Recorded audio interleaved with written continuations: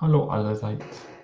Die erste Person, die ich jemals interviewt habe, war ein Anwalt für Behindertenrechte namens Chris Koch.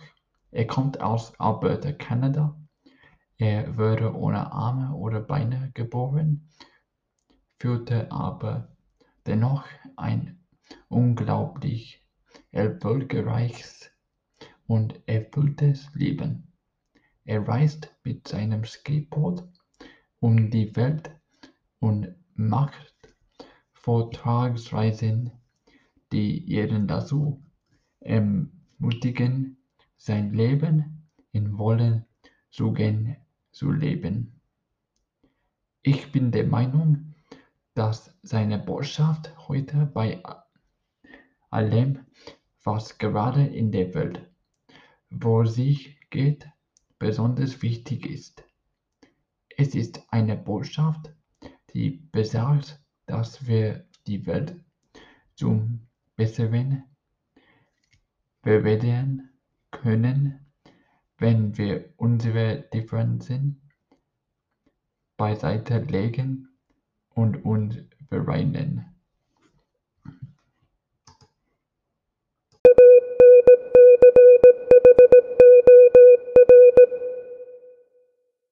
So, I'm Josh Downey. I was born in 2000, Sydney, Australia.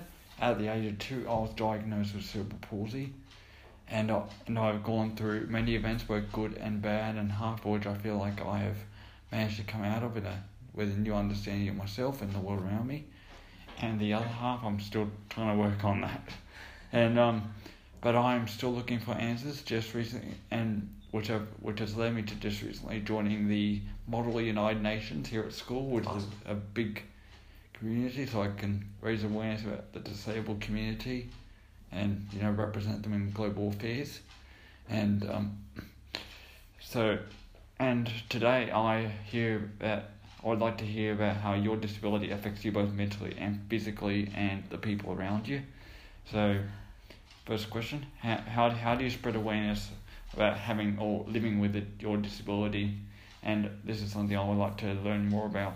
Yeah, I guess several ways that I'll spread awareness. I guess obviously the one biggest thing is through the presentations that I do.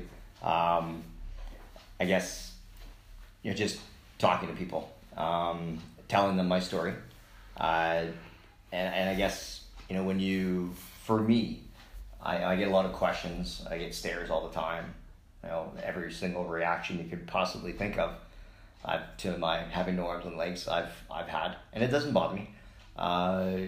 It's and that's first and foremost in that it's being comfortable in your own skin, being confident in who you are, proud of who you are, not worrying about that person staring or what kind of questions are they going to ask. Are they going to be rude about it? Hopefully not. And when people do say something that might be construed as inconsiderate or rude or insensitive, I do firmly believe that they didn't intend to. So maybe it's a lack of education. So then I'll take it upon myself to answer questions, and I am more than happy to take a couple minutes, answer a couple questions, and give people the right answer than for someone to make an incorrect assumption. So I'm sure people have made incorrect assumptions about you and your abilities, because there's been a lot of people that have made incorrect assumptions about me and my abilities, or even just the quality of life that I have. There's a lot of people that will try and give me money under the assumption that I need it because I'm not able to work or whatever, and it's that's couldn't be farther. There's other times where people give me money just because I've kind of given them a little bit of perspective on life, and thank you, just seeing you with a smile on your face, doing your thing, just gave me that little proverbial kick in the butt to not feel sorry for myself. But back to your question. So presentations, answering questions, and then honestly the easiest one, and I think the most efficient, is just doing my thing and doing it with a big smile on my face. So when people see me, skateboarding around the city of Basel or climbing up a set of stairs without needing any assistance, I think it's just really, oh wow. And then internationally, when you're in a country like Nepal or Cambodia, where people with disabilities are sort of, cast aside, I think it's, they're seeing a person with a disability in a completely different light. So I think that I talk a lot, so this could be a really long interview. Yeah, just like, Did you pack a lunch? I'll do what I like my ham and cheese sandwich.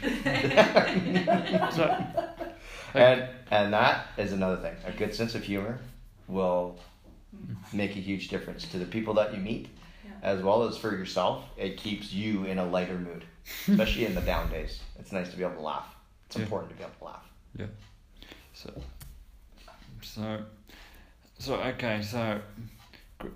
because I'm doing a personal project on the link between my disability and mental disorders.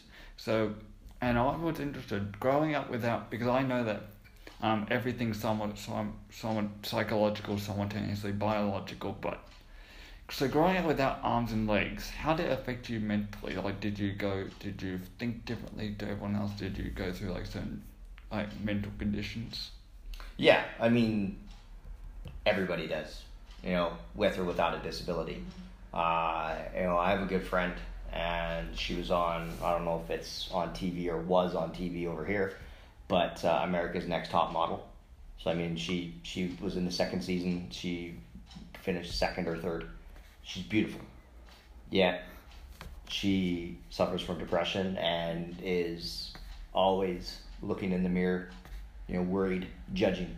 Yeah. So it doesn't matter who you are. You have those moments. But for me, there are times when things aren't going my way. I'm having a bad day. One of those days where it seems like everything you do goes wrong. If it wasn't for bad luck, you'd have no luck at all. And I have those moments where I think, this sucks. Why couldn't I have arms and legs? If I had arms and legs, life would be easier. But, that's where up here is the strongest, that 6 inches of space between the ears is, your biggest obstacle in your life, but it can also be the strongest muscle you have in your body. If you have things right up here, it doesn't matter if you have arms and legs. It makes the fact that I'm missing arms and legs absolutely moot. If I think about what I do have, and it's, big heart, good head on my shoulders, endless determination. With that, anything's possible. And that goes back to just being comfortable in your own skin and being happy with who you are. And I guess, when I am having those down days, I think, all right, well, I have an amazing job that I love. I get to travel the world, meet incredible people, done some cool stuff. I have an incredible supporting family, friends, 2 nephews and a niece that I absolutely love to death. Try and spend as much time with them as I possibly can. So that's the stuff that you have to, concentrate on. Because when you're in a negative space, it seems like all the failures build up, and there's no wins. So giving yourself those little wins is very important too. Yeah, and that leads into my next question. Growing up, well, first of all, how much support, like these days, did you receive throughout your even throughout your childhood? How much support did you receive from family, friends, the community? So the community, your school, your health, probably childhood friends that you had? Yeah. So I grew up in a pretty small town, 1,500 people. So everybody knew everybody knew me. They knew what I could do and what I maybe needed help with. So it was the perfect balance of having help if I needed it, but also stepping back and letting me do my thing. And I guess to rewind the clock to right from day one with my parents, they realized very early on that if they did everything for me, they would actually be doing more harm than being of assistance. They knew that I needed to figure out how to do my stuff my way. It's not like they could say, well, this is how you could get dressed. No, I had to figure out how Chris does it his way, with the limbs that he has left. And then also too, as I got older, there'd be times where I'd want to, maybe cut some corners. Like, can you do this for me? No, Chris, you can do that just fine. Like, get off your butt, do it yourself. So it was a perfect amount of, having support, having assistance, and, leaving me. And that's actually, support is a lot more beneficial than assistance in a lot of ways. Okay, for me it was kind of a different story, but we'll get to that because it's about you. So, at home, well, these days, going back to the previous question, well, we live in the 21st century, a century full of technology. At home, what technology do you use to help you with your everyday life? Honestly, I have very, very little. Obviously going through university, having a computer to be able to access information and just write, essays. I took history, so it's a lot of writing and a lot of reading. So, to be able to eliminate having to go to the library and pull out 15 books to do a paper, pulling that off the internet was a lot easier. Being able to type on the computer instead of writing longhand. Okay. Although I can write a very, very neat handwriting, which is ironic. And I guess if you went to my apartment, you would walk in there and not assume that a person with a disability was living there. So for me, I've always found if I can do as much as possible without adaptive technology, that makes the whole world accessible to me. If I have, grab bars and stools and lifts and everything in my apartment, well, that does me great at home. But what if I am on the other side of the world? I need somebody to bring all that stuff with me. So, being able to do without all that stuff, I find is beneficial to me. Because when I go over to a place like Cambodia, it's not very accessible at all, but I can still get around. That being said, I do, and I'm starting to see the value in maybe having some things at home just to make life easier, because in the end of the day, and same, you can vouch for me on here, understand where I'm coming from here. Takes a lot more energy to do everyday tasks. So you add up everything you have to do throughout the whole day. At the end of the day, pretty damn tired. So if you can kind of save yourself a little bit of energy and time, yeah, why not? Yes, and so how do you think that the international? Well, you've obviously done a lot of traveling. So how do you think the international community views the disabled community, and what can be done to improve that viewpoint if we're viewed in a negative light? Yeah. So some of that is cultural. So like I said, places like Cambodia, Nepal, people with disabilities are sort of cast to the side, hidden, what have you. And then you come to a place like Europe, North America, down in Australia, very, very accepting, and in a lot of ways, very encouraging too. Especially, I've found Australia to be some of the nicest, most encouraging people in the world. I won't use some of the language because they're often very vulgar with it, but like oi, oi, mate, bloody ripper, just stuff like that. So it's most of the time it's great. There's, I guess, instances culturally, and even instances in the more accepting cultures where some people are maybe a little bit ignorant or rude. But again, I try and see the best in people and assume the best in people and assume that they're not trying to be rude. They're just, maybe they just need education. So that goes back to just me doing my thing and showing people what I'm capable of doing. And this, a smile, doing it with a smile on your face, that is the most disarming thing you can do. So if you are walking around, or in my case, rolling around miserable in a negative mindset, that energy on the inside is going to project on the outside. People are going to pick up on that, and they're either going to want to stay away, or that might kind of bring in negativity too. Whereas when you have a smile and that positive energy within, that projects on the outside and it brings it back into you as well. Yeah.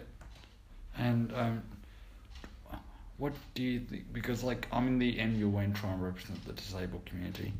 Well, at least I will be.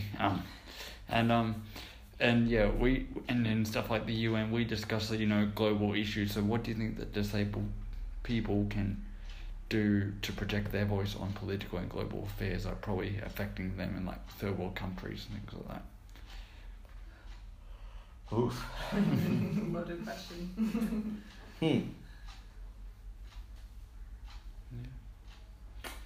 I guess, like anything, having strong, positive advocates. People like, a great example, and I don't know if you've ever heard of them, but for you to identify in from a cerebral palsy mindset or stance or point of view, there's a guy named Zach Anner. Have you ever heard of him? I think I have. He's from the States, I think Austin, Texas, and he wrote a book, and it's hilarious. I read it and I highly recommend it, purely for the name. It's If at Birth You Don't Succeed, and he's hilarious. He's just got a great sense of humor. He has a video series on YouTube called Workout Wednesdays, where he goes on a treadmill. He goes up and down the stairs, and I mean, things that he has a heck of a time doing, but he does it with a smile and a good sense of humor. But having positive advocates like that can sort of put people at ease when dealing, a person who is not disabled dealing with somebody, or sort of even just the topic of disability, put them at ease and feel like they don't have to walk on eggshells and say the wrong thing and upset or offend, but also just to put it in a positive light. Well-spoken, charismatic people. So the civil rights movement, you had Martin Luther King, and he did wonders. Same with Muhammad Ali, and people like Zach Anner, people like Nick Vujicic, people like Kyle Maynard, Spencer West, all people with disabilities that are out there with a great voice, pushing for, I guess, just good advocates. Yeah, and so were you ever discriminated against growing up, or like in people like in ignorant situations? Yeah. Like I've said before a couple times, I try and believe in the best of people, and I don't think they were trying to be discriminate out of rudeness or on purpose. It was just a lack of education. So yeah, I worked for an airline in Canada, and it took a lot of convincing at first for them to believe that I could work at the airport, and then even once I got the job, adding extra duties to my repertoire while at work was a challenge. And part of it is we live in such a litigious society that they're worried that if I take a guest who's flying with us from check-in counters to the boarding gates in a wheelchair, that if I trip and fall, you're gonna have a lawsuit. Well, why would you let a guy without arms and legs push a wheelchair? So when I did this job, I wore artificial legs, so I was a little bit taller, just to kind of give you that piece of information. And my argument would be, well, what if Kristen's working at the airport and she trips, and a person is less apt to sue the airline if Kristen did it as if I did it. So it's frustrating for that reason. So yeah, there was instances like that, or even I was flying. First time I flew to Asia, I'd already been to 3 other continents flying by myself, and the airline they didn't believe me when I said, I can travel on my own. And they said, well, what if you have to go to the bathroom? I said, well, then I'll go to the bathroom. Well, how? Well, I'm not going to go into details about how, but trust me, I shouldn't just mess with them. I said, well, I just put newspaper on the floor and just go on the newspaper. And then I'll let you clean. No. But, it's just little examples like that. And by the end of that flight, honestly, the whole crew, even one of the pilots came up for the front. They wanted a picture with me. Oh. So it's being persistent and not taking no for an answer, and then, but also not getting frustrated, because I think if you meet them with anger, they're gonna push back, and you're not gonna get anywhere. So you really got to be patient, and sometimes you have to bite your tongue, even though you want to say something. Laced with vicious rhetoric. You can't, because then you end up looking like the jerk, when originally they were actually being the ones who weren't being fair, for lack of a better way to put it. Yeah. Josh, you got just about 5 minutes left, okay? Ooh. It's okay, we talked about that. You don't have to get to Yeah. So do you have any questions for me during these last 5 minutes? Oh, well, hey, you know what? I could flip the script and ask you all these same questions. So tell me a little bit. I'm just going to go back to the question because I can't remember them all. But I guess that would be, so as far as discrimination and people questioning your ability, is there any that stick out? Yes, well, actually, especially during my first few years of school, I in the Australian educational system at the time, I had to, well, you see, I qualified for special education, but mostly 15 hours a day out of it. But in the end, I only ever got about 3, and I was mostly treated like every other student in school. That was the bad thing about the Australian educational system at the time, was that they didn't really, they considered disabled students to be the exact same as everyone else. So I was given the exact same amount of work to do in the exact same time frame as everyone else, and that was difficult for me. So Thanks, Josh. yeah. Yeah. And and also when it comes to why, this is part of the reason why I joined MU in the first place, was just like with you.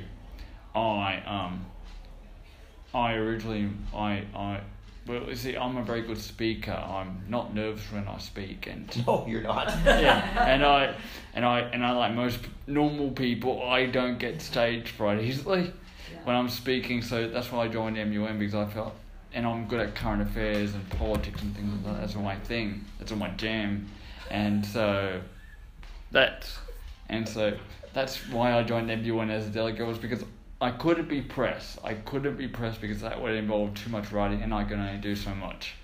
And that would involve, outside looking in. I actually wanted to take part in the thing. So delegate was the best thing, because I could, stand there, represent the community, and also represent other countries in which disabled rights was a huge thing, because then I saw myself looking into the country that I'm representing, trying to put myself into their shoes and understand why they did all this thing like that. Like, just things that I represented Turkey, which, is good in terms of disabled rights. They still, with the whole Erdogan thing. And that's part of the reason why I wanted to travel the world, just like you, one time. Like, someday I'll plan it. Josh, I'm really sorry, but we've got to wrap up. So, right. And there's one more thing that Chris Yeah. would No, I wanted to. So this is my sweater. Yeah. And I have my logo on it, and so if I can, basically, if a guy without arms and legs can travel the world and work on a farm, whatever, anybody's capable of absolutely anything. And I think once you have that mindset, the whole world is possible. So it's the tree of life, but instead of leaves, it's the continent. Yeah, it's a map of the world. So I brought you one, and I'm Thank you. really hoping I've, that it's. I've subscribed to your YouTube channel. Did you? Awesome. Thanks, mate. No worries. So, and I've also liked your website, by the way. I know, we felt like stalkers for a little while. We were totally checking you out. Shall I stop the recording already? Josh, Yeah. take a look. So yeah, there's Thank you. yours. Thank you. And I don't know, it's a medium. Is Yeah. that gonna fit you, Laurie? It's a me. Try it on, Josh. Shall I stop the recording Yeah, first? yeah.